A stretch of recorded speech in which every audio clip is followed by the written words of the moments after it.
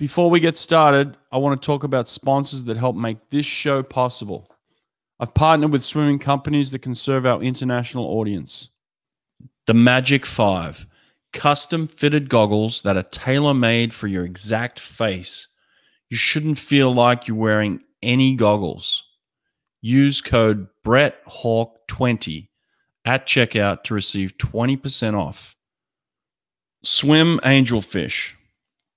Receive the tools and skills needed to teach swimmers with autism, physical disabilities, anxiety, sensory and motor conditions with Swim Angelfish. Go to swimangelfish.com. Superior Swim Timing. Run a swim meet with ease from your laptop. SST is fully compatible with high-tech Team Unify, as well as Colorado, Daktronics, and Amiga touchpads. SuperiorSwimTiming.com. Destro Swim Towers. Gain strength in the water with a tower of power. Save $150 per double swim tower by using code BRETT, B-R-E-T-T, at checkout. DestroMachines.com.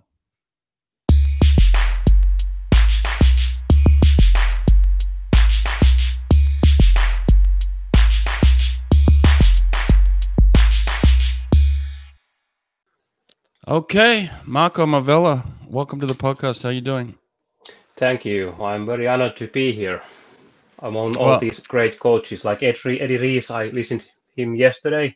Awesome podcast. You It was really good. nailed good question. It was like listening to a book about Yeah, everything. yeah, Awesome yeah. show.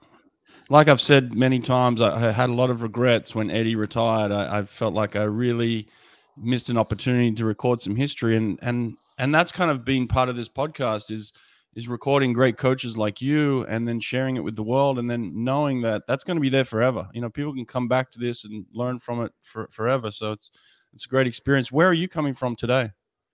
I'm coming from Jyväskylä, Finland, from our sauna actually. I live by the lake, like 10 kilometers from the pool or center of the city, and this is my office. So basically from home. Oh, beautiful. You turned a sauna into an office? Yeah, it's back there, and I will have that on later, and we'll have a swim by the lake, and it's Beautiful. gonna be quite good evening for us. I love that. I love the fact that you guys do kind of like the hot and colds. You know, it's just part of the culture, right? Yeah, it's getting below zero during the nights now, and like 10 degrees in Celsius during the day. So it's kind of getting into a winter, but at this stage it's good because the lake is not frozen yet, and we can still swim here. Wow. How what's the temperature in the lake? I think it's 9 degrees at the moment Celsius. 9 degrees. Wow. Yeah, How long do you yeah, and we spend in there?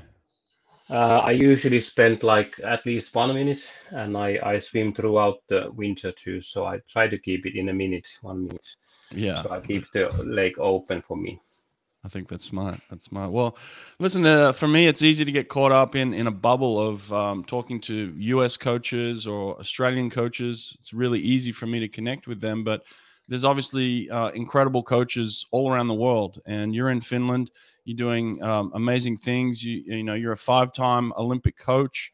What I've read about you, you've done multiple studies in many different scientific background fields. So I kind of want to talk about those today. I want to talk about your background a little bit, just get to know you, and then you know, what you could share in your learnings and your teachings for people around the world. So I appreciate you doing this. Let's just start off by giving us a little bit of background on yourself. Hmm. Well, I've been coaching from the 80s. I started like 84, and been coaching for 35, 36 years now, and mainly here in Jyväskylä. I have a background in science and biomechanics. I did my master's here at the sport faculty in Jyväskylä and studied sense, sport psychology, and philosophy. And I do coaching. I've been in 5 Olympics with the swimmers, but I also do coaching and mental coaching in ice hockey and track and field and gymnastics, basically in all around everywhere where coaching is involved. Wow, wow. Is it unusual for someone to, do a master's in biomechanics and then move into the other side of the field in terms of the psychology and it seems that you have a really good balance. Most people would get stuck in one area of science. Yeah, well, I don't think it's usual, but for me it was. I was in Athens 2004, and I was kind of, I don't know, perhaps in a crossroads of thinking that physiology and or biomechanics couldn't solve the problem how we can swim or perform better. I think that the Finnish athletes or swimmers are lacking something that you guys in Australia or in States have, and I wanted to explore something else because I knew that we can make better sets and we can make better technique, but still we can't beat you guys at the pool. Well, we haven't done that many times even since, but still that kind of took me into the other direction on my studies or where my interest went. Oh wow! I've actually swum in Finland myself as Okay. as an athlete. Many years ago, they used to have kind of like a World Cup circuit, right? I think I Yeah, think it yeah, was in some Espoo. sort. Yeah. Yeah, and I have vivid memories of actually flying into Finland and it just being snow everywhere, and then landing the plane and then getting off the plane, and it was something like minus 30 degrees. Does that make Mm. sense? It was Yeah, yeah, freezing cold. And I yeah. remember you had to run from the bus to the hotel because it was so cold. You couldn't spend much time outside. I mean, it's Yeah. just really incredible conditions. Mm.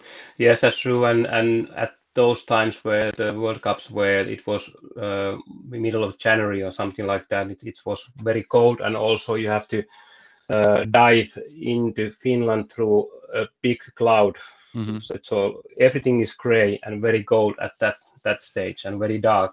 So it's not a good experience. I believe the swimmer in Finland at the time was Jani Sivnen. Is that right? Yeah, yeah, and Antti Kasvio, those were the big names.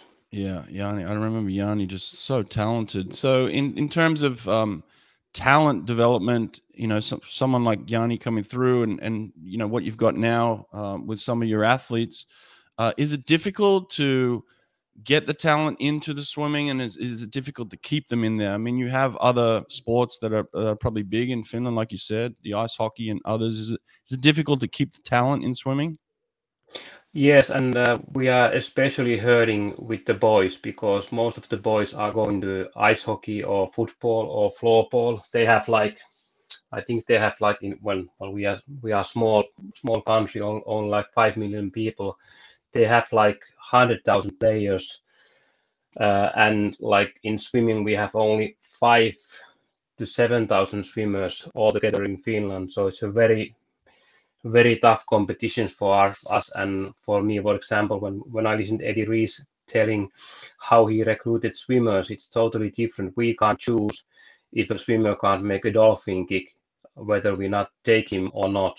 We have to Mm, take almost everyone because we have a very low or slow turnover rate. Like I have 1 or 2 swimmers per year, new swimmers on my team, and the careers last long. Like I've been with Ari-Pekka Liukkonen for 16 years, so it's a totally different kind of a world. We have to keep what we have, and we have to take good care of them.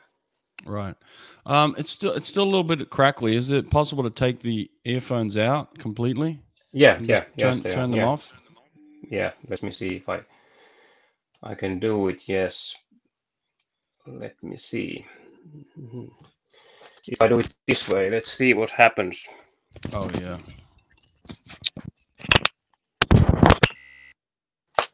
Okay, can you hear me? Yeah, it's much better. It was just Okay, crackling like okay, crazy. So okay. I wanted to fix that for you. Okay. Yeah, no Um, worries. so in terms of the talent pool, the depth, how many swimmers do you have in Finland? How many pools do you have? How many opportunities do these athletes have to go to a quality program? Mm. We have a 50 meters pool. I think in most of the big cities we have like 15, perhaps 15 pools, 50 meters pool. 15. in indoor pools, and then we have 25 meters pool in almost every city.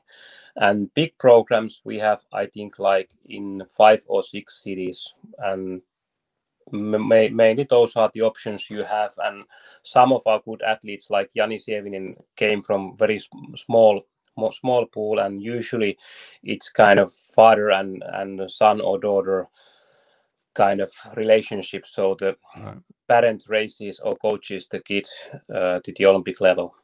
Right.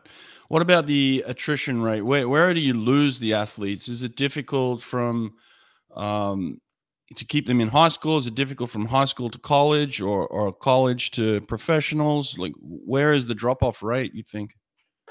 I think that the drop off comes in before high school and also in the high school, because the academic demand is so huge in Finland, and it's not if you're an athlete, that's not a kind of a good profession or road to go. It's getting better, but still you don't get that much funding. And also, well, training in swimming is pretty hard, as we know, and we don't have that kind of a team support like you have in States, or that kind of an overall cultural thing that you have in Australia. So we are lacking a lot of those things that you have good in a bigger nations. Right.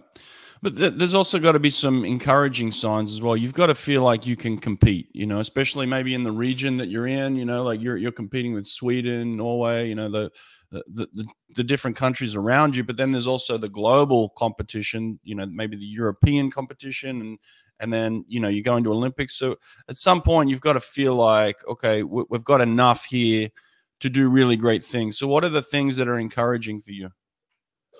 Well, for example, we have been around. I've been many times in Australia. We were there before Sydney Olympics a couple of times, and I've been many times since back there, like I think almost a year, spending in different programs, seeing what other coaches are doing, and bringing my swimmers also with me. And those has been good experiences to see that the things aren't that different. Of course, the Australians swim so hard, and those programs are very tough, and our swimmers can hardly um, survive from the programs, but still we are able to sort of like hang around there. So there's not much different except, of course, the culture and hardworking environment that can be done in Australia. And I've been also in Sweden.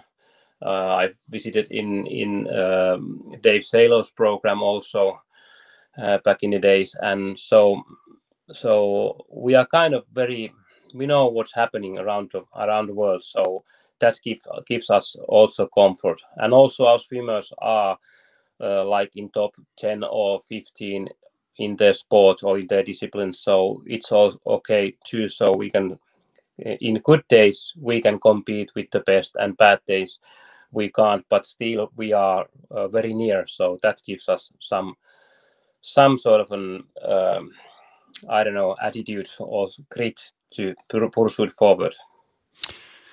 You said you've got a master's degree in biomechanics, and I think it's very important technically to get things right for athletes and be teaching the right techniques. But ultimately, I'm a big believer in the psychology, and I know you've done a lot of studies. And I read somewhere where you talked about freeing yourself from the shackles of your mind.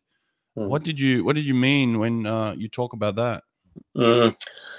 Well, I've spoken many times with that. I think that we have different kind of strategies to go forward with the athletes. Like, I think that in states, if I look from my perspective, the good thing in college system is that it's so very demanding, but you are with the pack, or you have your own team with you, and it's such a good team environment that you will go far with your team. And if you have the talent, you will be competing at the Olympic level. You will end up there. So that's kind of in states you are supported by the overall culture and a good academic system, and scholarship, and well, those things that are making American swimming great. And then in Australia, there's the background of the culture and also those great names. So it really has a good history and you can dwell from that, and you can really get you know that you can be an Olympian. You know that you can succeed if you just try. You have the talent. The programs are that tough. But in for example in Finland, in small countries, you get that kind of an negative self-talk easier because you don't easily have that kind of team support or that kind of cultural background. We have that culture in ice hockey, for example, and you have to deal with that kind of an sort of like self-doubt. And if you can get by that, you can pretty much do what kind of results are possible.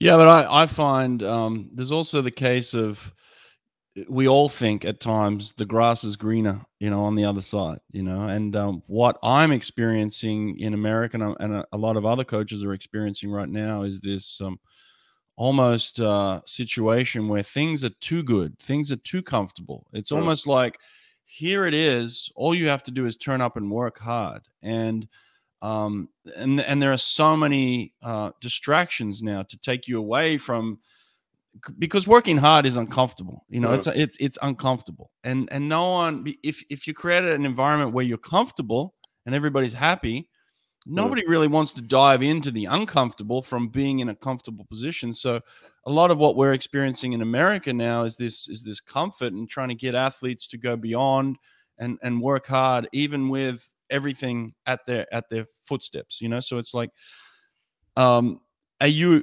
experiencing anything like that in Finland, or is it still the thinking that they have more than us? I think it's the same in Finland too, that the kids are they don't work that hard, and they are easier to convince to go to the team sport and not to make the hard training we want them to do. And they are, like Eddie said, that they are also much faster, they are smarter, they are outthinking us coaches much younger, and so we have to evolve our thinking and our programs to keep them inside the pool. And in Finland, those kids who choose to swim, they are very self-motivated, and they will do the programs, and it's more like lack of imagination, that can you imagine that you can be at the top of the world or not.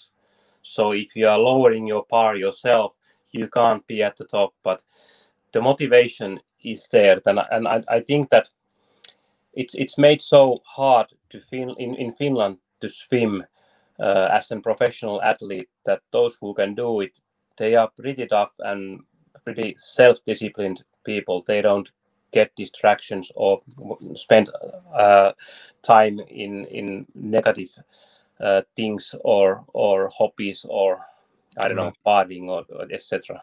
Right. I'm a 50 freestyler. I coach some sprinters. You have right now one of the Europe's best 50 freestylers, sprinters. I'm gonna mess up the pronunciation, so you tell me who it is and talk to me about him. Yeah, I think you are referring to Ari-Pekka Liukkonen. Yeah, exactly. Yeah, swimmer. Yeah, and he actually was at the first semi-finals swimming with Busquet when he did 21-1, was it, back in 2013? Oh wow, yeah.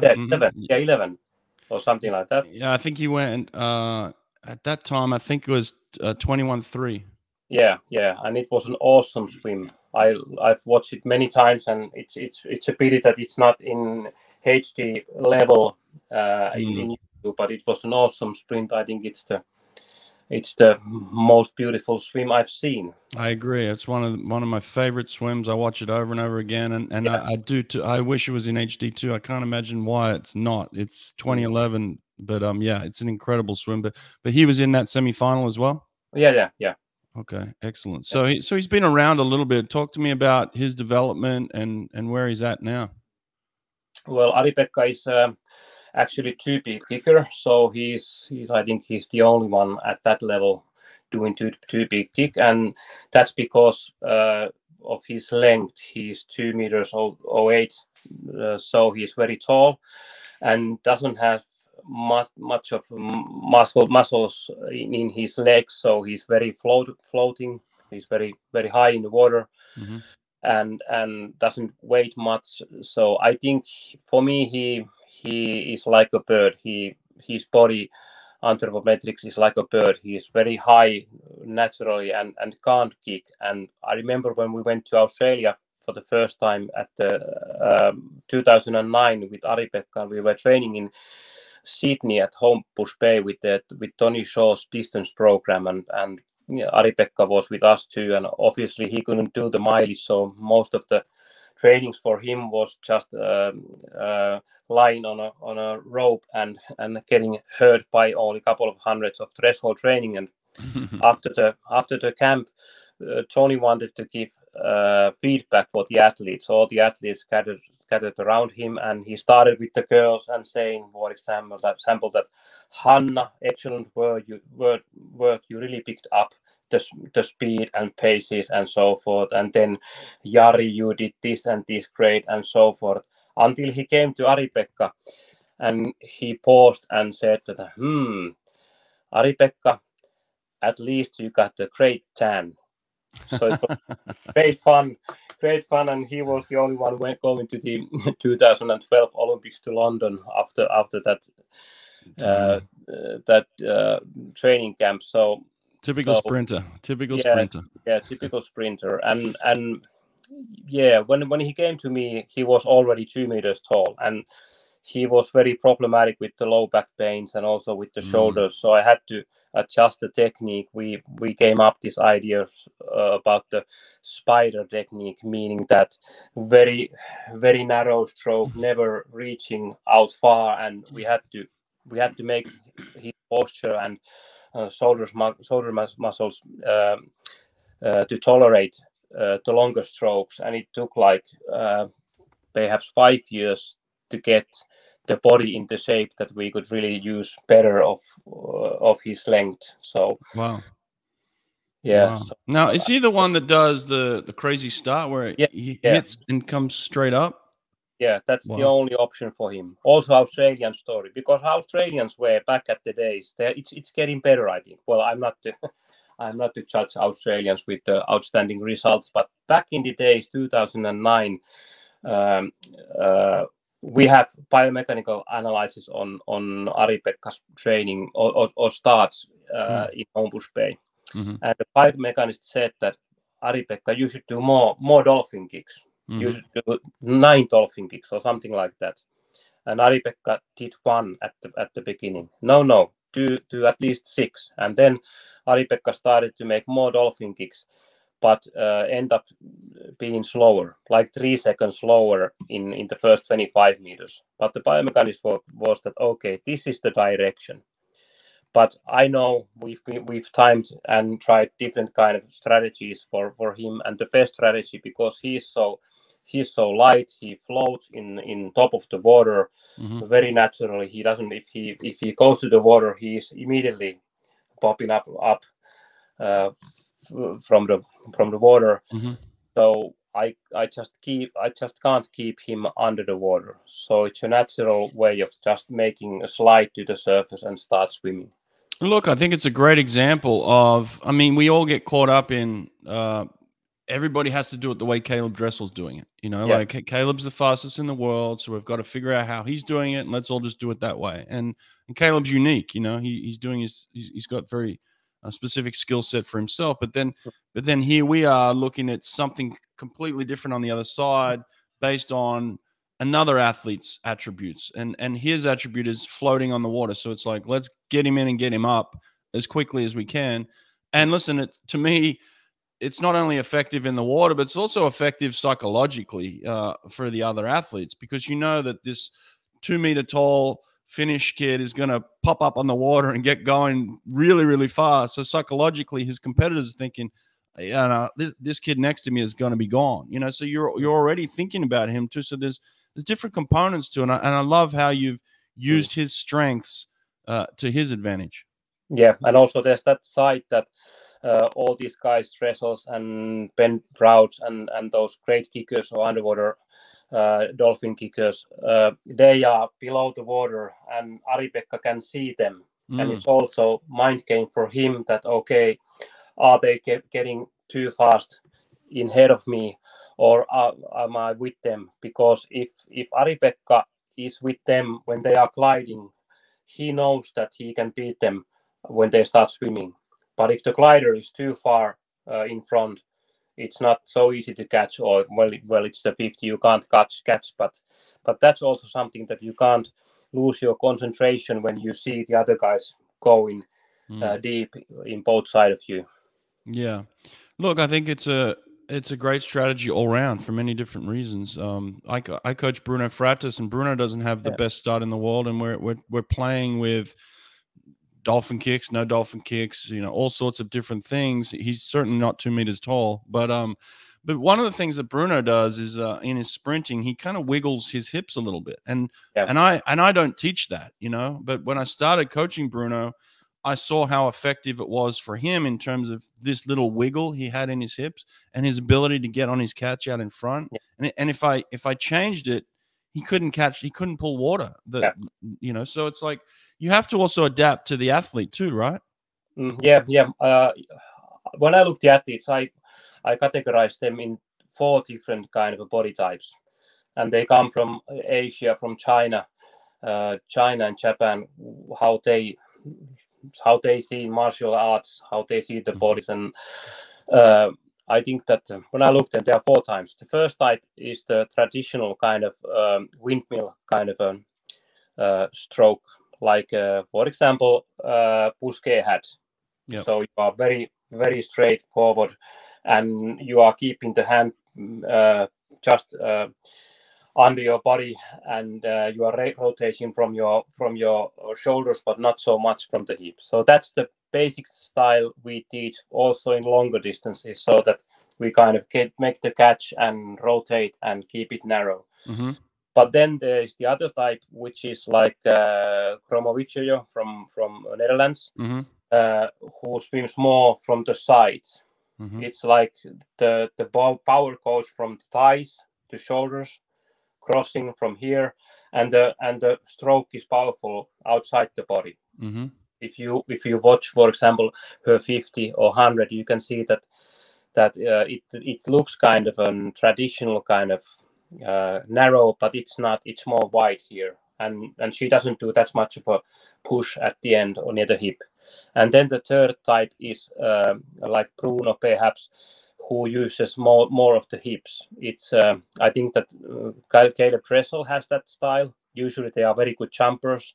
Usually their gluteus are big. They are like ice hockey players from lower extreme, and they are kind of not symmetrical in any ways. They can do different kind of movements around, and that makes them good athletes. And perhaps Bruno is like he has that ability to use the hip and then anchor with the hand, because I've seen him swim many times. I think that he anchors very strongly, and he can sort of like throw himself over the anchor. So perhaps that power comes from the hips. And then there's the fourth type, who uses the back muscles a lot, like the South African breaststroker winning the Olympics, the Schumacher. Right. Yeah, so she has a very strong back, so he's using the back muscles. So when I see the swimmer the first time, I watched kind of how he is moving and what kind of a type he should be in the water. And you can see that how they walk and run and sort of like behave also on dry land, that you get clues how they can be in the water. Right. I like that. The 4 different body types. It's interesting, and different styles. And you were right on all those examples. They make a lot of sense. So I like that a lot. A couple of other things I want to touch on, just reading about you and some of your studies and beliefs. You talked about developing a sixth sense. What does that mean? You really dig me up. Well, I think it's about that we have kind of intuitive way of knowing things, like the Eddie Rees podcast. You spoke about how Eddie doesn't make the programs or the list beforehand. He Right. goes to the pool, and it's kind of a calm and peaceful situation, and he orchestrates all the things. And Hmm. I also spoke with Dave Salo.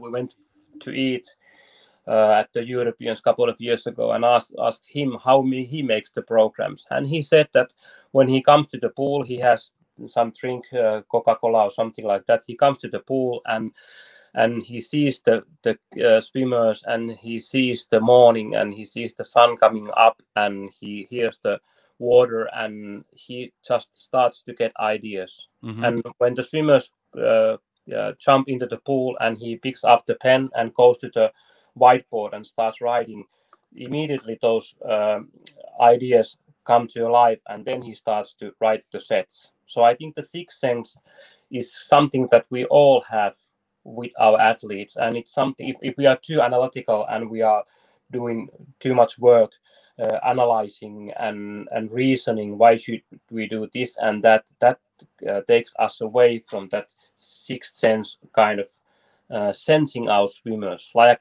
I have long careers with my swimmers. I've spent 16 years with my first Olympian swimmer, 16 years with Ape, Ari-Pekka now, 11 years with Mimosa, Fanny, year and a half, so I don't really know her yet. But I kind of, when I see them, I kind of know what should I do today. Right. Right.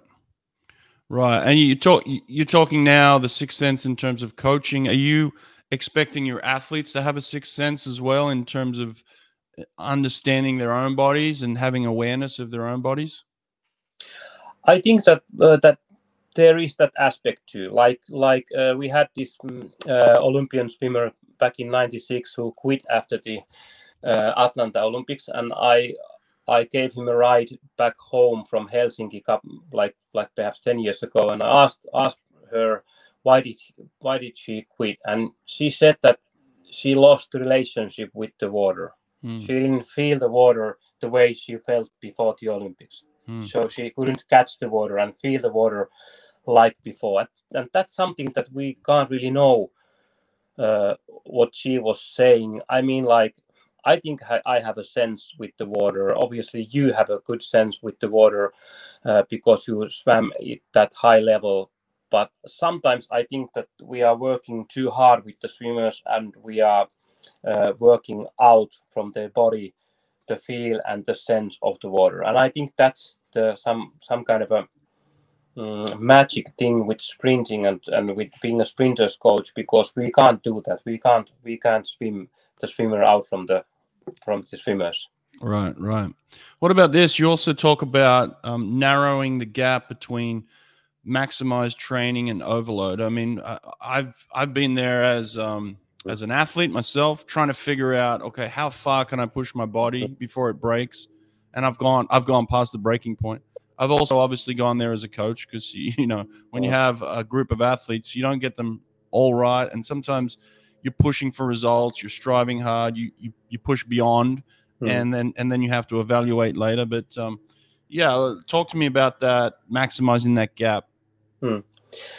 Yeah, well, uh, I think that in coaching, there's a saying that we can only start where we are at now at this moment. We can't start from the past. We can't go back to the old days, and we can't especially start from the future. I think that for example, the race-based school of swimming, like USRPT or Dave Saylor's program, they are kind of trying to uh, come to training from the future kind of perspective.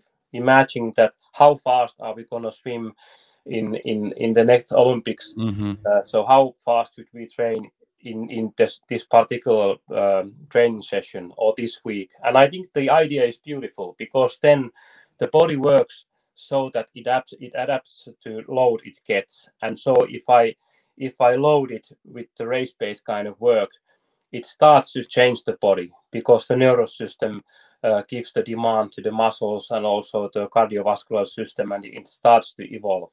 But that's only one side of the story, getting the narrowing the gap. But there's also this side that I think that in swimming, and if we look the swimmers or the athletes or the humans overall, what we are good at better than anybody or anything in the world, including animals, we are good at doing long distances. We can outwalk a horse. We Mm. can. We don't have any body hair, so we don't have any heat, that much of a heat problem. So we can walk, run for days without not getting exhausted. Then we can outrun a horse, which means that if we have this side and then we have this kind of a race-based side, I think that we can't ignore one from the other. We have to sort of like find a balance to both of them. I think that the sprinters need to swim easy because then you get the connection with the water. You can let your mind wander and get that kind of an somatic experience of just swimming easy without no pressure. And then we need also the race based kind of thing when you really hit hard with the working loads. But also in there you need to be kind of uh, you need to make sure that you don't train too hard, because not even in a 50 sprints the swimmers are sprinting all out, which I mean that like, for example, if a lion is chasing chasing some antelope or something to eat, uh, it doesn't run itself to death, because if the lion runs too fast, trains too fast, or competes in it too fast, it means that there will be cheetahs coming around and attacking the lion the next moment. Mm. So I think that's something we maximize too much. I think we shouldn't overreach our athletes. Right. Yeah, I agreed with everything you were saying there. You know, this long, slow swimming, connecting with the water, with the sprinting. Us as being endurance athletes, I found that I was capable of so much more than I ever thought I was. At 17, you think, oh, that I can't do that, and then you realize, well, the limit's here, and then you push the limit, and then you go beyond the limit, and then you see people doing extraordinary things to their bodies. So there is always more, but there's also that balance, and I found that recovery was such an important component of improvement, performance, and weekly outcomes. I think that a lot of the time I didn't value my own ability to control my recovery. I always put it down to the coach saying to the coach, well, I'm working too hard in the pool. Mhm. Well, what am I doing outside of the pool that's in my control? The coach only has me for maybe 20 hours a week. Yeah, The rest of the time is my time, and that's where I have control of what I do and how I do it, what I eat, what time I go to bed, how what I consume in terms of fluid, what type of fluid I'm consuming. You know what I'm saying? So it's yeah. like all those things are in your control, and then once you figure out the balance between, okay, this is how much coach demands and this is how Mm. much I need to put on my own recovery, then you become a much more aware athlete as well. Yeah. I think that it's the most important thing that the athlete can do is to have things on calendar in regular basis. So we have scheduled time slots for training, and I have a scheduled time when I go to sleep. I have a schedule when I'm eating or having snacks, and I'm with the friends and so forth. So I think the overall habits make us stronger and better athletes and also coaches. Right. Yes, I agree. Yeah, getting on schedules is super important. Plus, it tells you when is the time to be on, when's the time to be off, mentally and physically. You've got to have a mental break as well. But the calendar, just keeps you on that track of like, okay, this is Yeah. my time. And now I've got to be back on as well. Gives you structure for sure. You've also done some studies, I believe, that interested me. Have you done studies on creatine and sodium bicarbonate as well?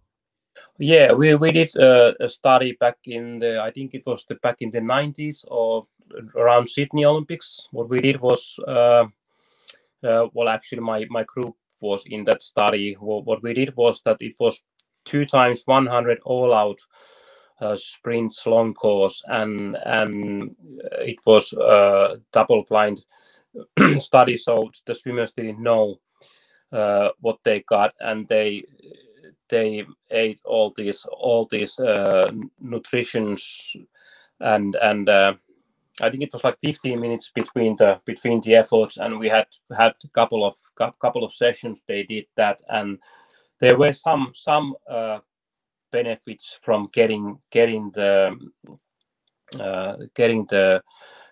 creatine, and also Sodium bicarb. sodium bicarbonate. Yeah, and but there weren't any significant kind of results from that. So I think that what we did was, it was very well structured study, and they ate a lot of those pills, and I think they were kind of nauseous of eating those pills, and they were harming more than doing any good for them. So I've seen, for example, in Tokyo, some of the athletes or swimmers, coaches were feeding the swimmers with those supplements, and I don't do that. I think it's kind of too manipulative for me. I think it's not it's not doing the results. I don't know if you've done that.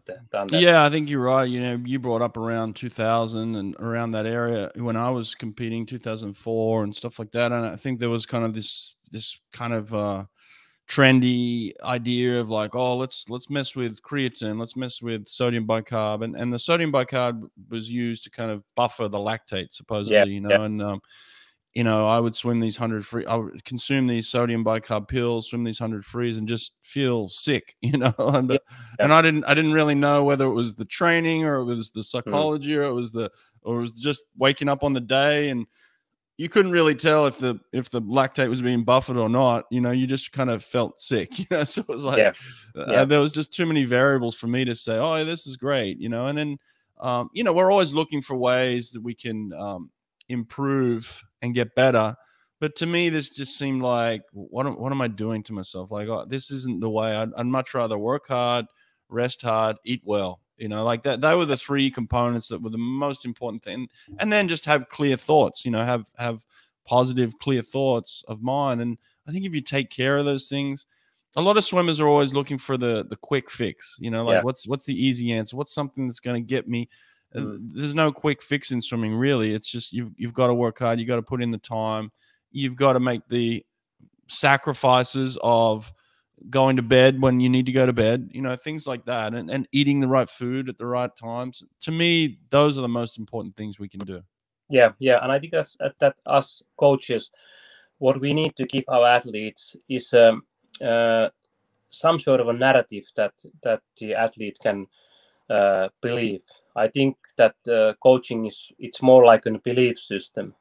Right. I mean, we think the endurance training, we had the threshold kind of approach. We lived in threshold, believed in threshold back in the 1980s. Then there was this heart rate thing that the Australians had, and then we had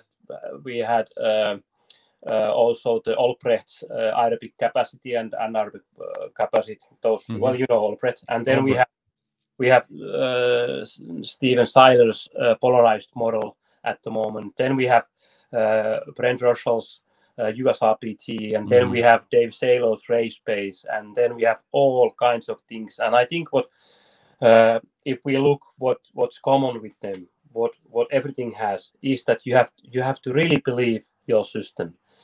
And if you believe what you are doing, then it's going to be okay. It doesn't matter if it's USRPT or threshold, but you have to believe in it. Yeah, I agree with that too, because I know the way Caleb Dressel trains, and I wouldn't train Caleb that way, but it's very effective for him in the Florida program with Greg Troy, and it works for him. He believes in it. It's something that he has a relationship with his coach, and together they're successful in the way that they want to do things. And again, it's a system, and it's not for everybody, but it's certainly working for them. And it's not the way I coach Bruno, and yet here we are, you know, Bruno and Caleb basically, once they're on top of the water, swim at very similar speeds, and yet they come from completely different programs. So I agree with you. It's a matter of believing in the work that you're doing and monitoring the work that you're doing so that it's appropriate for you and your athlete as well. Yeah. May I ask, you have had Pusque, Cielo, and now you have Bruno. What are the differences, how you approach with these swimmers? Yeah, well, yeah, you're right. I've had Matt Target, I've had George Bavell at one stage, I've had Adam Brown. I mean, the list could go on in terms of the talent and the egos that I've had in my sprint group. Marcelo Cheragini as well, another great sprinter. So I've had a lot of good athletes. I've been very fortunate in that. Yeah, you're right. They're all different, but they're all similar. I think a lot of sprinters want to feel like they're number one, and that's normal. When you're dealing with hundreds of seconds and you're dealing with grown men who are competing against each other, they definitely want to have a belief system. They want to have a belief in themselves. They want to feel like they're number one. So for me, at times, it was very difficult to manage having multiple sprinters. I'm almost in a way kind of envious of you. You have this one top kid who you can put all your time and energy and attention on.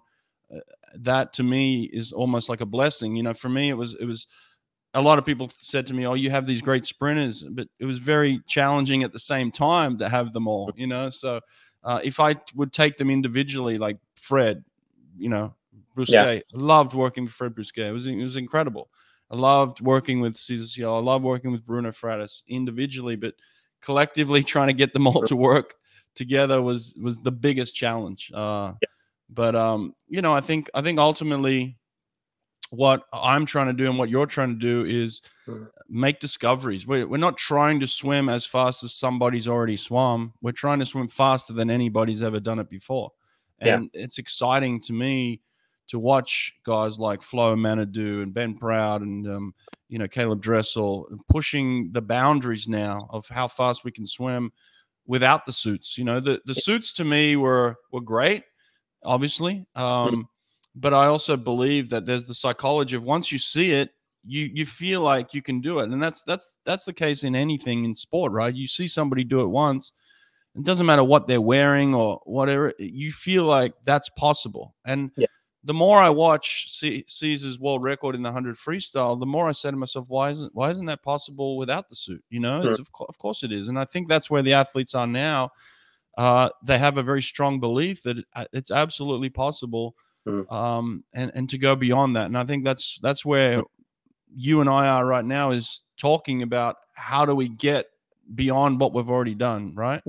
Yeah, that's true. And if we remember the Popov era, it was like Tureski also saying that the guy who can beat Popov's world records has to be bigger or taller than Popov is. And then Michael Klim took the world record at Sydney in the relay start, and it was kind of more back then that we were making narratives that something is not possible. Right. But now it's more open. There are coming new kids all the time doing great results, like the Romanian kid swimming junior world record and so forth. So everybody can do anywhere in the world great results nowadays. Yeah, I agree. Yeah, a young kid like Popovici, swimming 47 low at 16 years old. I mean, no one would ever think that was possible back when I was swimming 20 years ago. Like a 16-year-old swimming 47.3, not possible. You would have thought that person was absolutely crazy to even suggest that that's possible. Here we are, 20 years later from that. I mean, it's just phenomenal. And it's to me, it really is more to do with the belief system of you see somebody do it. I know it's possible. I can do it. So for me, there's no doubt in my mind that a man is going to be swimming 45, soon. 45 is possible soon. A woman is going to be swimming maybe even 49 soon. A woman could go 49, within the next 20 years for sure. Yeah. So these things are going to happen. We just have to know they're happening, and how do we get there? And and project ourselves to getting there. How do we do it? And I think conversations like this, what are you doing in Finland? What are you doing in Australia? What are you doing in France? And pulling them all together, sharing ideas, and just knowing that we're all in together to figure out this puzzle. Yeah. So yeah. But well, listen, I appreciate this conversation today. Thanks for sharing what you're doing. What does the next few years look like for you in the lead up to maybe Paris? Well, it's a shorter Olympiad now because it's only 3 years. I'm obviously negotiating with my swimmers. Will they continue to Paris? And it looks like that perhaps I will get them to swim to the Paris. And of course, because Finland had a great result in Tokyo, taking a medal from 200 breaststroke, men bronze. But of course, I'm looking also personal medal with my swimmers. So that's a goal I'm chasing. So it's going to be kind of a sprint years towards the Paris. And you, how you are approaching the Paris? That's a good question. I'm continuing to coach Bruno Fratus from a distance. Him and I work at a distance. I write workouts. I send them to him daily. He'll send me feedback. He'll send me videos. We talk constantly. And that's just the way we do it. And it works for us at his age, he understands his body completely. Yeah. He has that sixth sense that you talk about. He knows when things are on and when things are off. And I have that with him now, because I know him and his communication is so good. And I know he's doing the things that he needs to do. And we have a system, Caleb Dressel has his system. We have our system where this works for us. We didn't need to go beyond. I mean, we're always trying to explore. And like I said, we're tweaking the start maybe to how can we get it even better? But it's small details, and that's all we're working with. We've got the meat and potatoes. We've got the stuff that works for us, and then we've just got the little tweaks that we're trying to make. So yeah, I'm going to be working with Bruno in the lead up to Paris from a distance, and then just continue to do the podcast and share ideas from coaches from around the world. So again, I appreciate you doing this and shining a light on you and what you're doing in Finland. I appreciate the fact that you listened to my podcast. So thank you. Yeah, it's awesome. Yes. And I'm very honored to be here. Yeah, absolutely. And one thing I want to share about Bruno, because I've watched obviously many years of his work, and I really enjoy watching him at the pool deck or in the competitions like in the Mare Nostrum, because there aren't so many. I think in fact that there aren't anybody except Bruno, who is sort of like always managing himself, sort of like he don't have physiotherapist or coach with him or anything like that. It seems like he's always at home when he's at the meet. And it was a surprise that he was that good in Tokyo, even though suffering throughout the Mare Nostrum or the other competitions. But I really admire how he acts or is at the competitions. Yeah, thank you. I'm glad you said that. I'm sure he'll be very happy you said that too. We talk about the professionalism of swimming these days and how swimming is professional. I laugh at that a little bit because I don't think a lot of swimmers have really figured out what professional means, but Bruno has. If you want to study somebody who's a professional athlete in swimming, study Bruno Fratus, because that man has it down. He absolutely takes care of everything. And the reason why I said sacrifice early, kind of in quotations, because Bruno hates this word sacrifice. To him, nothing is a sacrifice. To him, it's necessary. I do what is necessary to be successful. I do what is necessary to be the best. And none of that is a sacrifice. So when you see him, eating certain foods and not at the buffet. People will go to the buffet and will just take whatever they see. Bruno's very selective in what he eats. Bruno's everything he does is professional. We could go in from start to finish, but yeah, if you want to study a professional swimmer, he's the man. So, Marco, thanks for recognizing that. Thanks for being here today, and good luck with the next few years. Okay. Okay, sure. Thank you. All right. Take care. Bye. Yeah. Take care. Bye. Nate's come out with another awesome tool for the swimming community. It's called Swim Nerd Live, and it allows the data and times from your actual scoreboard to be broadcast and viewed in real time on any smart TV, phone, or other device, such as the TVs in your facility lobby, ready room, or by athletes' family members across the world. A very simple and easy to use necessity for any team or facility that is live streaming their meets results. You actually see the live meet timer counting up. The splits come across the screen as the swimmers touch the pads. It has all the information you're looking for: event, heat, lane, name of swimmer, times and places. There are so many things you can do with this software. Swim Nerd Live turns any smart TV into a portable digital scoreboard.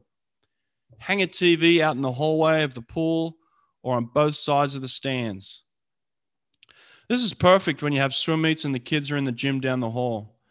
They've made it incredibly simple for anyone to watch. One click on any device and they're watching your swim meet live in real time.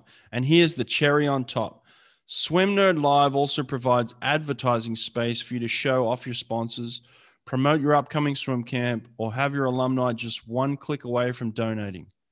This software will pay for itself. Go to swimpractice.com to learn more.